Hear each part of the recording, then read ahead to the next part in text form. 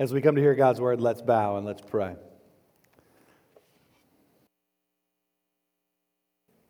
Father in heaven, we ask for your help this morning. Lord, we pray you would take the seed of your word and plant it deep within us and bring fruit for your glory. Lord, we pray that you would keep us from being mere hearers of the word. We pray you'd strengthen us this morning as we hear your word to be doers of your word that are driven by faith in your precious promises. Lord, I pray you'd help me to preach faithfully and clearly, that your Son Jesus would be exalted. In his name we pray. Amen. Well, a number of years back, I took one of my sons on a trip to the Pro Football Hall of Fame in Canton, Ohio. It was a fun trip for me, something I'd wanted to do for a while, and as we walked through, it's really a museum. We walked through this museum and looked at a number of exhibits. We made our way back to the main attraction, which is the Gallery Hall. And at the Gallery Hall, you've got the players and coaches, but mainly players that made the Hall of Fame, inducted into this place of honor because of excellent play on the field.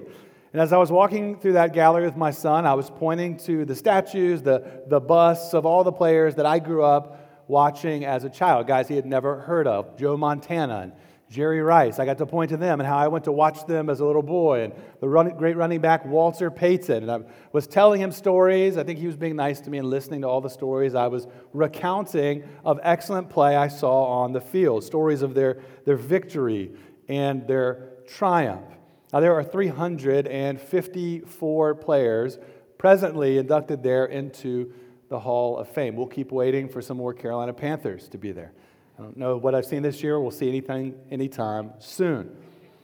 But their level of play, there in the Hall of Fame, how do you get in? Well, your level of play is held up as an example of excellence. Well, why do I share this? Well, compare the Hall of Fame to what many refer to, Hebrews chapter 11, a chapter in the New Testament, refer to it as the Hall of Faith. Examples of men and women of God, examples who had faith in the promises of God. Hebrews chapter 11, there are 16 people specifically mentioned by name, men and women there from the Old Testament, who trusted the promises of God. That's why they're held up as examples there. We've been studying through the book of Genesis. We've seen a number of these men and women. We've seen Abel and Enoch and Noah and Abraham, Sarah, Isaac, and now we make our way to the story of Jacob, the one who started off as a deceiver, a trickster, deceiving his father for a birthright and a blessing. He ended up in the Hall of Faith, mentioned in Hebrews chapter 11, commended for his faith. And of all of the stories that you could think about from the life of Jacob, the one that's recorded in Hebrews chapter 11 is what we just heard read a moment ago from Laura in Genesis 48. Of all the things in his life, actions of faith that could be commended, Hebrews chapter 11, the author of Hebrews wrote down him blessing Ephraim and Manasseh. In Hebrews chapter 11, verse 21, we read, "By faith, Jacob, when dying, blessed each of the sons of Joseph, bowing in worship over the head of his staff." This recorded act of faith came not in a moment of physical strength. It came not in a moment that appeared to be bold action, kind of like when Abraham was prepared to sacrifice Isaac. Rather, what we have here with Jacob is an old, dying man laying in bed. Yet he's commended for his act of faith, which may just correct us on how we misunderstand faith. You see, Hebrews chapter 11, verse 1, it helps us understand certainly bold actions and actions like Abraham being prepared to sacrifice Isaac, Noah, who went and gave his life to building an ark because he believed God's promises, certainly actions that would catch our attention, but also something that can be present in a dying, tired man. Hebrews 11:1 defines faith. Now, faith is the assurance of things hoped for, the conviction of things not seen. Faith has an object, God, His promises. Faith trusts and rests in His faithfulness. Well, as we look at Genesis chapter 48 this morning, and we consider this moment that got recorded in Hebrews 11, this moment of Jacob blessing his grandsons. As we look to this story, may we consider what it looks like for us today, the New Testament people of God, the church, to grow in our faith and to grow in resting in Jesus. Turn with me to Genesis chapter 48 if you haven't already done so. That's on page 41 in the Pew Bible. So if you want to take that Pew Bible and open that up, and if you have come this morning, you don't own a Bible, we want to give that Bible to you as a gift. The best way to stay engaged in the sermon is just to follow along as we make our way through Genesis chapter 48. And the main idea, if you're taking notes this morning, the main idea of Genesis 48 that I want us to see is this. Remember God's faithfulness and look forward in faith that God will keep His promises. Remember God's faithfulness and look forward in faith that God will keep His promises.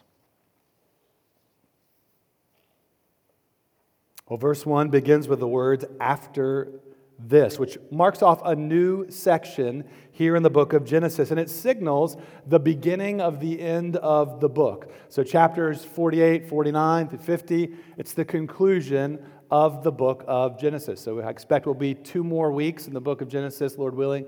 We'll finish up on December 11th. Chapters 48 through 50, the conclusion, and here at the very end, we see Jacob on his deathbed. He's had 17 years with Joseph in Egypt, which we saw last year was just a gift of God's kindness. Joseph was taken away from Jacob when he was 17 years old. They were reunited a number of years later, 22 years later in Egypt, and God was so gracious to give him another 17 years with Joseph. And here on his deathbed, in Genesis 48, we see what's going on in his mind. I wonder what will be going on in your mind on your deathbed. Well, here we see what's going through the mind of Jacob. It's the promises of God. Jacob's faith and his hope for the future are seen in this passage. And again, as we consider this passage today, for those who are in Christ, may we be strengthened to look to the future and know that all will be well because God always keeps His promises.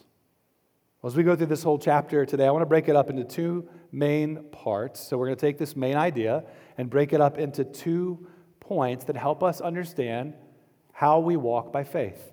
In verses 1 through 7, we see this first part of how we walk in faith. Look back on God's faithfulness. Look back on God's faithfulness. Well, the scene, Jacob's old, he's ill, he's lying on his deathbed, and when his son Joseph receives word of this, he brings his 2 sons, Manasseh, who's the oldest, and Ephraim, the younger one, to be with Jacob. And their presence seems to revive Jacob. He gets a burst of energy.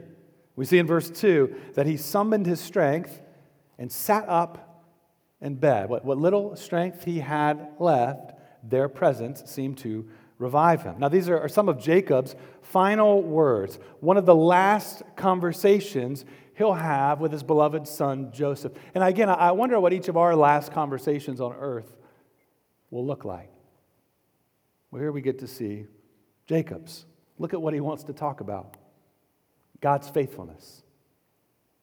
In one of his last conversations, he wants to point his son to God and His faithfulness. His words to Joseph there in verse 3 look back and they recount God's faithfulness to him. What he wants to tell Joseph, God Almighty, He is faithful. Let's look at verses 3 and 4. And Jacob said to Joseph, God Almighty appeared to me at Luz, in the land of Canaan, and blessed me, and said to me, behold, I will make you fruitful and multiply you, and I will make of you a company of peoples, and will give this land to your offspring after you for an everlasting possession. Now, this appearance that Jacob's referring to of God Almighty appearing to him, it beckons back to Genesis 35, and when he returned to the land of Canaan after spending 20 years outside of the land with Laban. Now here Jacob retells it that God said, I will make you fruitful. I will multiply you. I will make of you company of peoples. He's emphasizing God's faithfulness.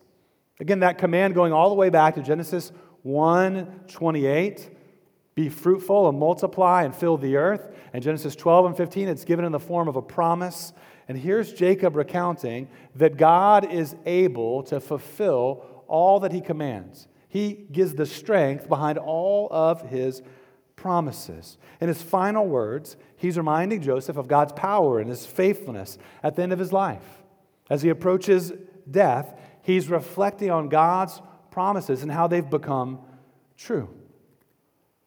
Well, Christian, how often do you look back and reflect on God's faithfulness? Certainly, this is a wonderful week to do that. As we observe Thanksgiving, and Christians, we should know who it is we give thanks to God and all that He's done for us in Christ. But as a regular exercise of the soul, what Peter led us in this morning, a prayer of thanksgiving, these Sunday morning prayers are meant to be a model and an example for us of just what regular prayer should look like in our personal devotional lives, among members of this church, in our homes, among our families, that we would regularly pause and give thanks to God, that we would reflect and look back on His faithfulness. You know, Christian, if you look back on your life, you will see God's faithfulness. You will look back and you'll see hardship. You'll see seasons of suffering and sorrow and pain. But you'll also look back and be reminded God proved Himself to be faithful in all of that. He was with you. He was providing for you in ways you didn't recognize even at that time. I've referenced this quote a lot. You've heard me say it before. I've heard someone say, God is always doing 10,000 things in your life, and you might recognize 3 of them. Well, guess what? By reflecting back, you might recognize 3 more and be reminded of God's goodness and His faithfulness. Well, Christian, how is it that you're reminded of God's faithfulness? I think it starts on Sunday morning. We come together, and God has designed the local church to be this vessel of encouragement and reminder of God's faithfulness. One of the reasons we sing, it's not a cultural thing, it's a command that we find in Colossians chapter 3, to sing to one another in psalms and hymns and spiritual songs. We sing and remind one another of God's faithfulness. That's the kind of songs we sing on Sunday morning. We read Scripture and we pray and we point to God and His faithfulness in Jesus. We sit and we listen to sermons and preaching from God's Word that we would be reminded of God's faithfulness. Outward from there on Sunday mornings, we're encouraged as we gather on Sunday mornings every day to consider God's faithfulness in our lives. We do that by opening up God's Word so that Sunday morning isn't the only time we open up the Bible. So that Sunday morning and right before meals isn't the only time that we pray. Even in our evangelism, as we proclaim the good news of Jesus to those around us, we are reminded of God's faithfulness to save us, that He has saved us all by His grace and not by our own merit. Well, Christian, look back and remember what's helped you grow as a Christian, what's helped you live in light of God's faithfulness, and keep giving yourself to those things. Well, notice in this moment that Jacob's looking back on God's faithfulness, but then he's looking forward. So he's kind of looking back and looking forward, which I think is a regular posture of the Christian life. We look back and remember God's faithfulness. We look forward in faith. We're reminded that God has been faithful. God is faithful. God will always be faithful. Now, Jacob already has descendants, God's promise starting to be fulfilled, but there are many more descendants yet to come, and the promised land yet to come that would be given as an eternal possession to his descendants. And he will not see the fulfillment of either one of those things as he is on his deathbed. His life is coming to an end. He will not see those things, but he believes God indeed will be faithful to deliver what he's promised. What he does see is part of his future is actually standing right there in front of him. Joseph and his 2 sons. And in verse 5 he says, "Your 2 sons are mine. Ephraim and Manasseh shall be mine as Reuben and Simeon are." Now, Ephraim and Manasseh, they were born in Egypt. But Jacob's saying they're mine. Joseph was their dad. But Jacob is saying they are mine. What's happening here is he is adopting his grandsons. That might sound strange to us, but that's what he means when he says they are mine. It might sound culturally strange to us because Joseph's their dad. He's alive. He's caring for them. He's doing well. They're in Joseph's household. So why would Jacob adopt his two grandsons as his own? Well, to make them heirs. So while this practice is not familiar to us culturally, it was a common practice in the ancient Near East to make a grandson an heir. And in order to do that, you would adopt them into your family as your own son, and then they would have a share in your inheritance. Jacob already has 12 sons, and here he adopts two more. Twice he says in verse 5 that Ephraim and Manasseh will be mine, like Reuben and Simeon, who were the first and second born of Jacob. Just like them, Ephraim and Manasseh, you will be mine. So they're elevated to be sons on par with Reuben and Simeon. They become heirs of the promise. Now later on, Ephraim and Manasseh, they become two of the most important tribes in the nation of Israel, both having a share in the promised land and forming what would become the northern kingdom of Israel. If you look at the 12 tribes of Israel, you may wonder sometimes, why is there no tribe of Joseph? Well, his descendants are traced through two tribes. His sons, Ephraim and the tribe of Manasseh.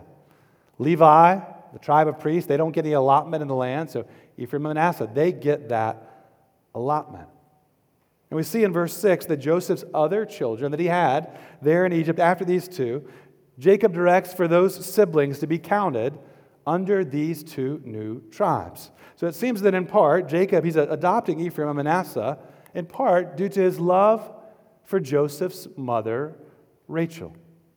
In verse 7, he recalls the death of his beloved wife. Rachel was buried in the land of Canaan. Even Jacob recounting her death and her burial, a painful moment he was sharing there with Joseph. Even that painful moment reminded him of God's promises. He lost his wife, but God's promises are alive. Now her lineage is extended through Ephraim and Manasseh, being adopted as sons. Jacob's looking back on God's faithfulness in the past. He's looking forward to the future in faith beyond his own death, to the fulfillment of God's promises to his people in the future. And while we see Jacob's faith in this chapter, consider also how we see Joseph's faith in God and his promises are also demonstrated. You see, the first act of faith recorded in this chapter is Joseph bringing his two sons to be identified with Israel and not with Egypt.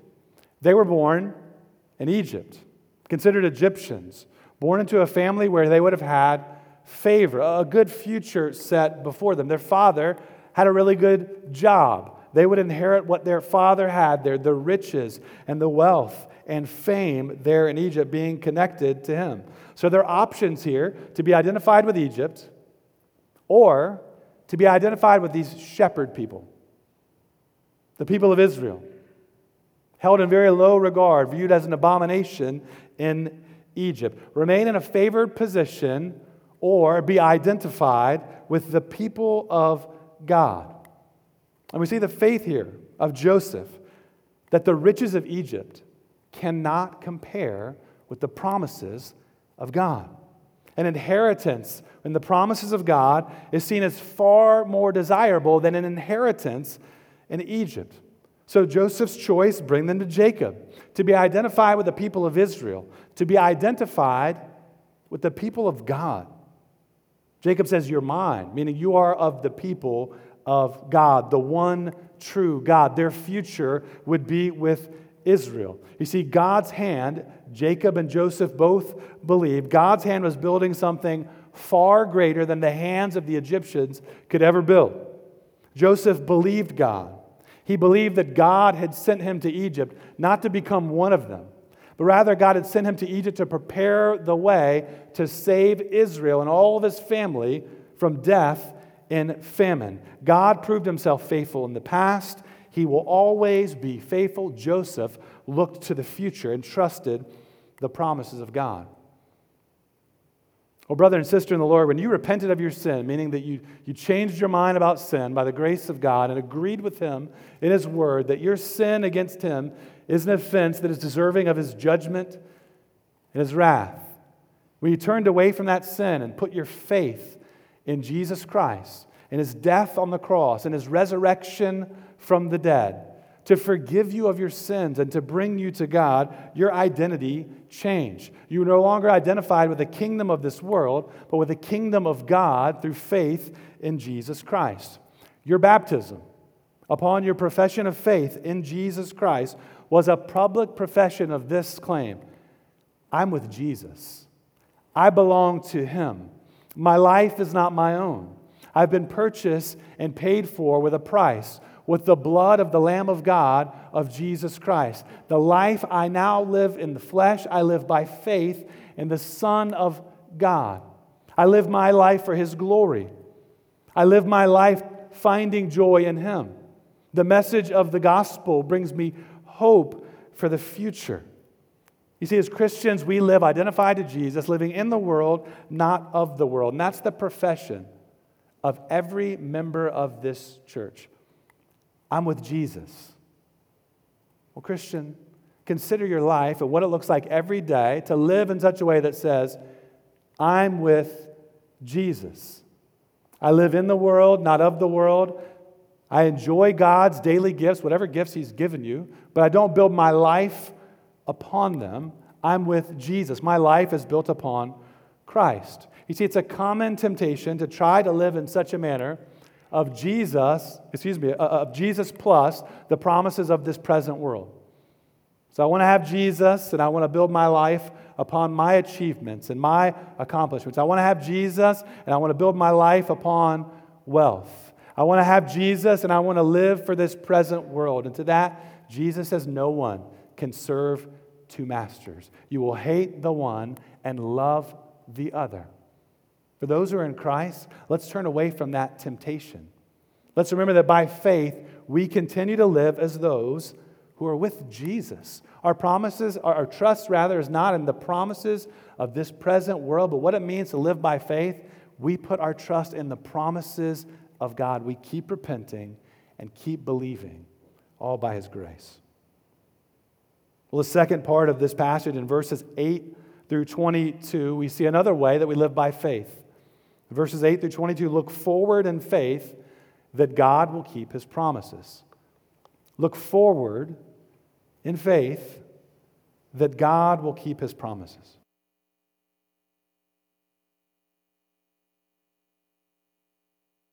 Well, having declared that Ephraim and Manasseh are mine, this section gives details of the outworking of this adoption and Jacob blessing the boys as his sons.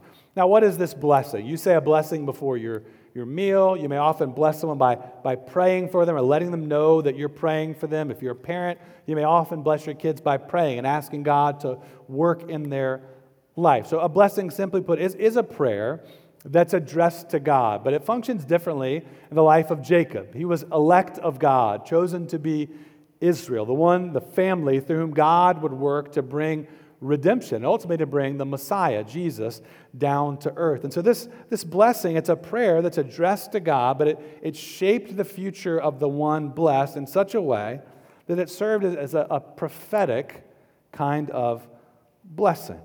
This blessing, it's connected to God's covenant promises to Abraham, Isaac, and Jacob. So this is like a prophetic revelation from God to Jacob about the future of the family of Israel.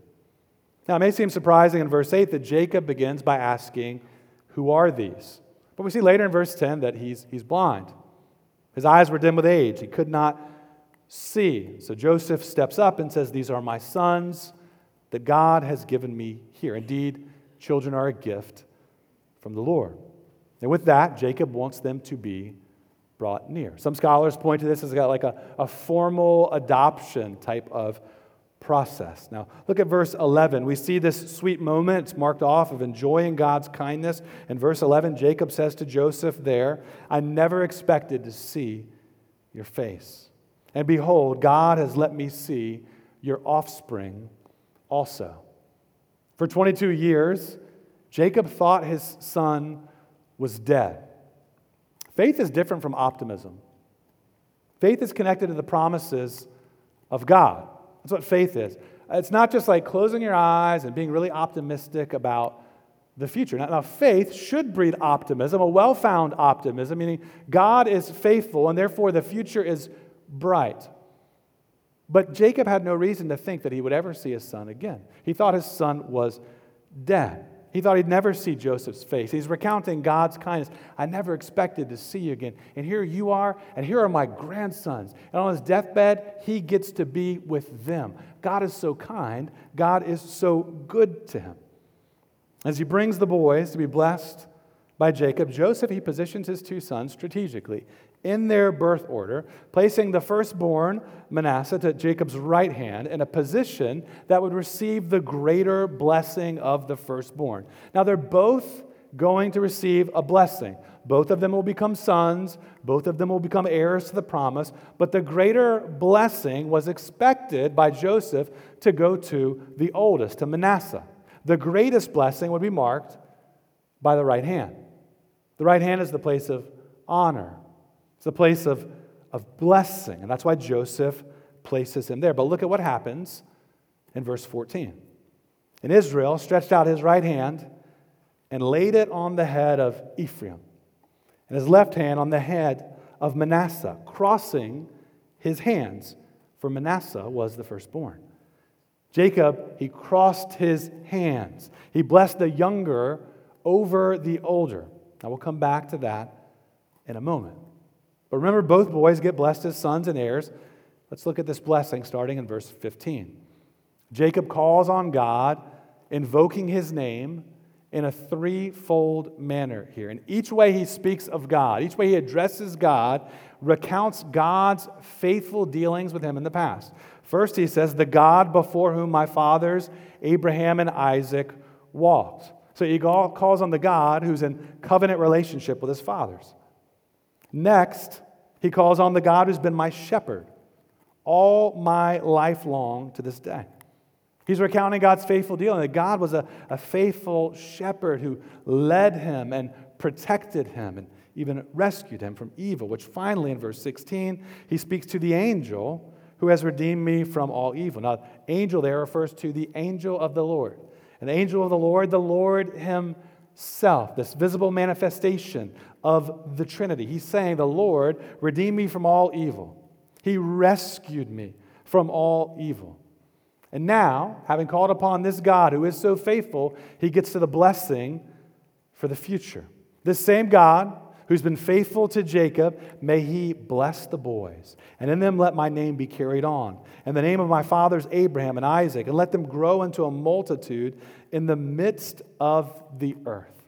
The promises to Abraham, Isaac, and Jacob, that God would make them into a multitude that would bless the nations. Well, now, Manasseh and Ephraim, they share in that blessing. Now, they both get the blessing, but remember, Jacob had his right hand on Ephraim. The greater blessing goes to the younger over the older. And when Joseph realizes this, look at verse 17. He's unhappy. He's displeased. He tries to correct the situation and tries to move Jacob's hand back over the way he thought it should go. You see, blessing the younger over the older, if you remember, that's what Jacob's father, Isaac, had done with him. The difference back then, and that they both were blind, right? But the difference back then is that he deceived his father into blessing him. There was trickery getting him to bless him rather than Esau. Now, even though Jacob is himself now blind, he's not making a mistake. There's no trickery or deception involved here. He knows who it is that he is blessing. The greater blessing coming from God to Jacob will go to the younger son, Ephraim. Why is this important? Well, Joseph, he's thinking in a way that's natural, in a way that really is according to the pattern of the world, assuming the blessing should go to the oldest son. Yet the theme already established throughout the book of Genesis is that the blessing does not follow the natural and cultural line of the firstborn. God is not bound to follow the ways of this world. In fact, God often works in ways that make this world puzzle, mysterious ways. The blessing, simply put, was a gift, not a right. We saw this when God was pleased not with Cain, but with his younger brother Abel. The blessing went not to Ishmael, but to the younger brother Isaac, not to Esau, but to the younger brother Jacob. The pattern has been set in Genesis. This blessing, not based on birth status, but based entirely on the grace of God. God's ways, brother and sister, are not our ways. His way is that He chooses what is foolish in the world to shame the wise. He chooses what is weak in the world to shame the strong. He chooses what is low and despised in the world, even things that are not, to bring to nothing things that are. Why? The Apostle Paul says in 1 Corinthians chapter 1, so that no human being might boast in the presence of God. Grace boasts of God, of His loving kindness. And so it is with our calling, brothers and sisters. God's choice is all of grace. His election of you as a child of God leaves no room in your life for boasting. That's good news because that means we're freed up to thank Him. We are freed up to spend our entire life marveling at the grace of God and His kindness to us. You may never have expected for your life to look like it does now, meaning God's been so kind and so good to you. I can think, like Jacob, I never expected this. I drove up and down these streets as a high schooler, going to high school just down the road. As a knucklehead senior in high school, I never expected God would use this building, which I drove by quite often, doing things, sadly, that dishonored God. I never expected He'd have me here, standing up preaching on a Sunday morning. It still feels a little weird, honestly. It does. Maybe there's things in your life you never expected, that your marriage isn't perfect, but God's grace is all over it. Your family's not perfect. God's grace is all over it. Your life right now, you're not boasting in your achievements and your accomplishments. Maybe at one point in your life, you looked forward and had this big picture of your life, and God's done something so different, and you're so thankful for it because God's ways are better than your ways. You see, God's election in Christ, being all of grace, frees us up to boast in Him, not to boast in ourselves, and therefore, we're freed up to trust Him. The same God who saved us is the God who is sanctifying us today, and that God who is sanctifying us today by the presence of the Spirit of Christ in us is preparing for us that eternal home with Him forever. Joy unending, final salvation, free from the presence and the power of sin forever. Now, once this blessing was given, it could not be undone. Jacob knew he was blessing. In verse 19, his father refused and said, I know, my son, I know, which is a statement of confidence in God. He also shall become a people, and he also shall be great. Nevertheless, his younger brother shall be greater than he, and his offspring shall become a multitude of nations. So he blessed them that day, saying, by you Israel will pronounce blessings, saying, God make you as Ephraim and as Manasseh. And thus he put Ephraim before Manasseh. As Jacob faced death, he looked to the future in faith, confident that God was bringing his family back to the land of Canaan, just as he had promised. He will not be with them, but God will be. And that gave him confidence and hope for the future. God will bring them back to the land of Canaan. Verse 21, then Israel said to Joseph, behold, I am about to die, but God will be with you, and will bring you again to the land of your fathers. Moreover, I have given to you, rather than to your brothers, one mountain slope that I took from the hand of the Amorites with my sword and with my bow. As a final gift to his beloved son, Joseph, he grants him this mountain slope. Kind of seems like an odd way to end, but track with me here. He grants them this mountain slope, which is inside the promised land of Canaan. Most likely, this slope is in a place called Shechem. A parting gift, as if to say, look to the promise, my son. Look beyond Egypt. This is not your home. Many years later, Joseph would go to that place in Shechem. Not alive in the flesh, his bones eventually carried out of Egypt, and Joshua would be the one to bury his bones there by that mountain slope in Shechem. Well, after looking at this chapter 48, again, why would this scene make Hebrews chapter 11? What is it about this action that would stand out as noteworthy? And Hebrews 11 is meant to be instructive to Christians. Hey, live in this manner. So what are we supposed to take from this story of Jacob blessing Joseph's sons? Again, the act here recorded is of a dying man in his bed giving a blessing that might not initially strike us as courageous, as a bold type of act. He's in bed. But let's consider the way the writer of Hebrews interprets this. Hebrews chapter 11, verse 13. Here's the interpretation. These all died in faith, not having received things promised, but having seen them and greeted them from afar, and having acknowledged that they were strangers and exiles on the earth. For people who speak thus make it clear that they are seeking a homeland. If they had been thinking of that land from which they had gone out, they would have had an opportunity to return. But as it is, they desire a better country. That is, a heavenly one. Jacob was looking to heaven. He was looking to a better country, a better place, a promise of God. His act of faith that gets recorded came in his dying moment when he was old and physically weak, but spiritually strengthened. And what brought him strength on his deathbed is that he looked forward in faith to the promises of God. His act of blessing Ephraim and Manasseh revealed his faith and his hope for the future. He didn't view his death as the end of God's promises. Rather, he talked about what God would certainly do in the future. He died without seeing the promises fulfilled in their fullness. But he did not die denying these promises.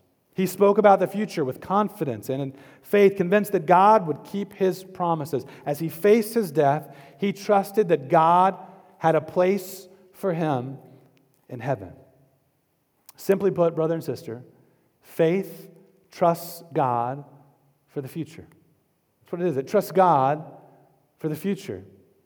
And the greatest act of faith for many of you very well might come like Jacob, on your deathbed, death on the horizon, looking to the world that is yet to come.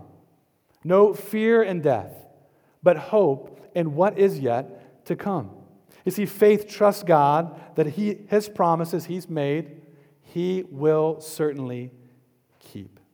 To live by faith means that we believe God's word, that we base our future upon what is written in his word. Well, Christian, do you live increasingly like this?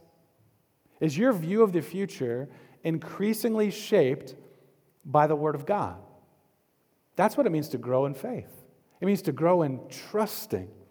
You see, don't make the mistake of confusing what faith is. Sometimes we may wrongly think, like faith, and those people in Hebrews chapter 11, well, faith refers to a really strong person.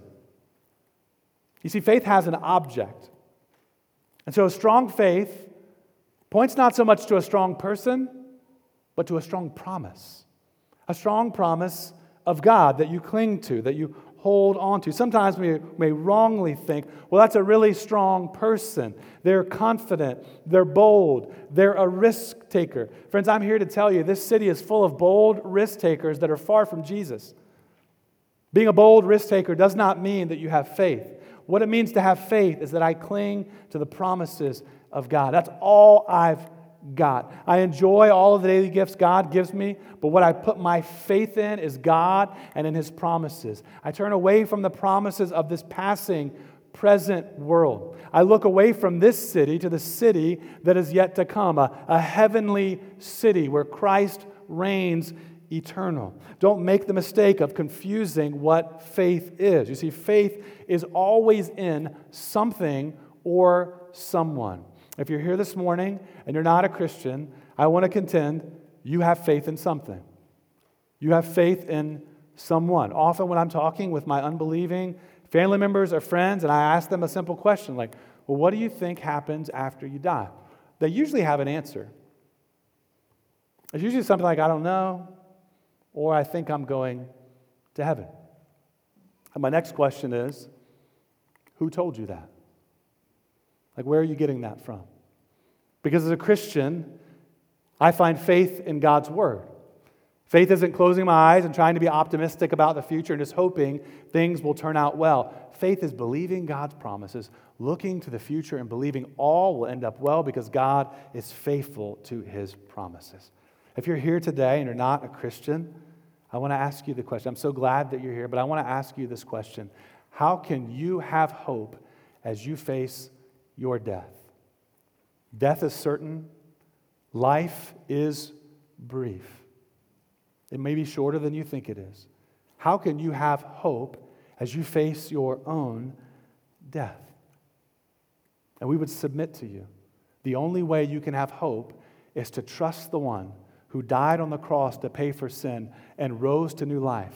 To trust the new one who extends new life and forgiveness of sins, free righteousness before God, and everlasting salvation in eternity with God.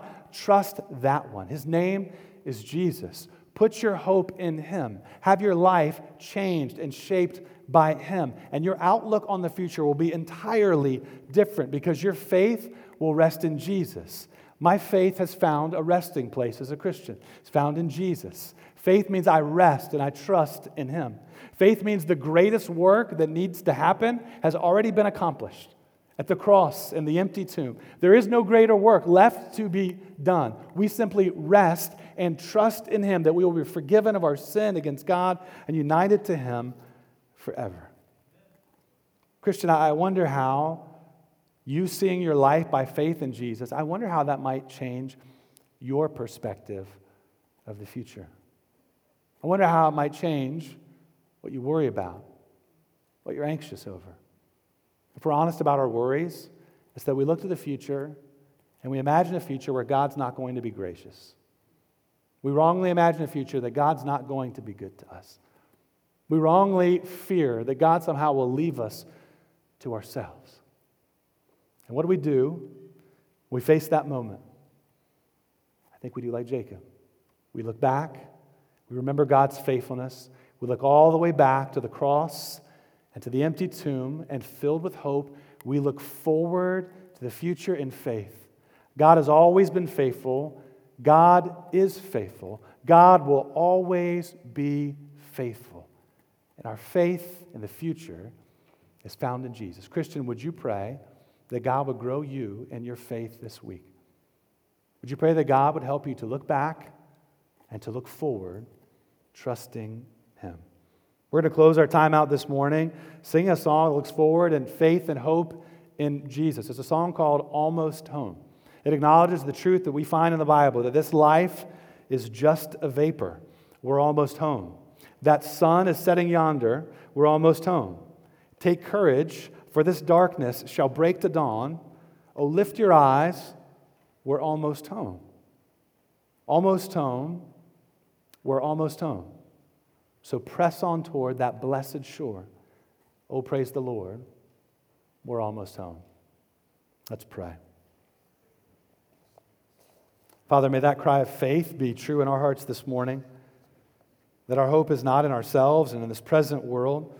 Lord, may we be reminded this life is just a vapor, that our faith is in Jesus, who has gone to prepare a place for us, a place that we would not believe, a place we could not imagine, a place where we will know your eternal presence and joy in you forever. And Lord, we pray that through what we've heard in your word this morning, that you would grow us in faith, grow us in godliness, help us to trust you more, we ask in Jesus' name. Amen.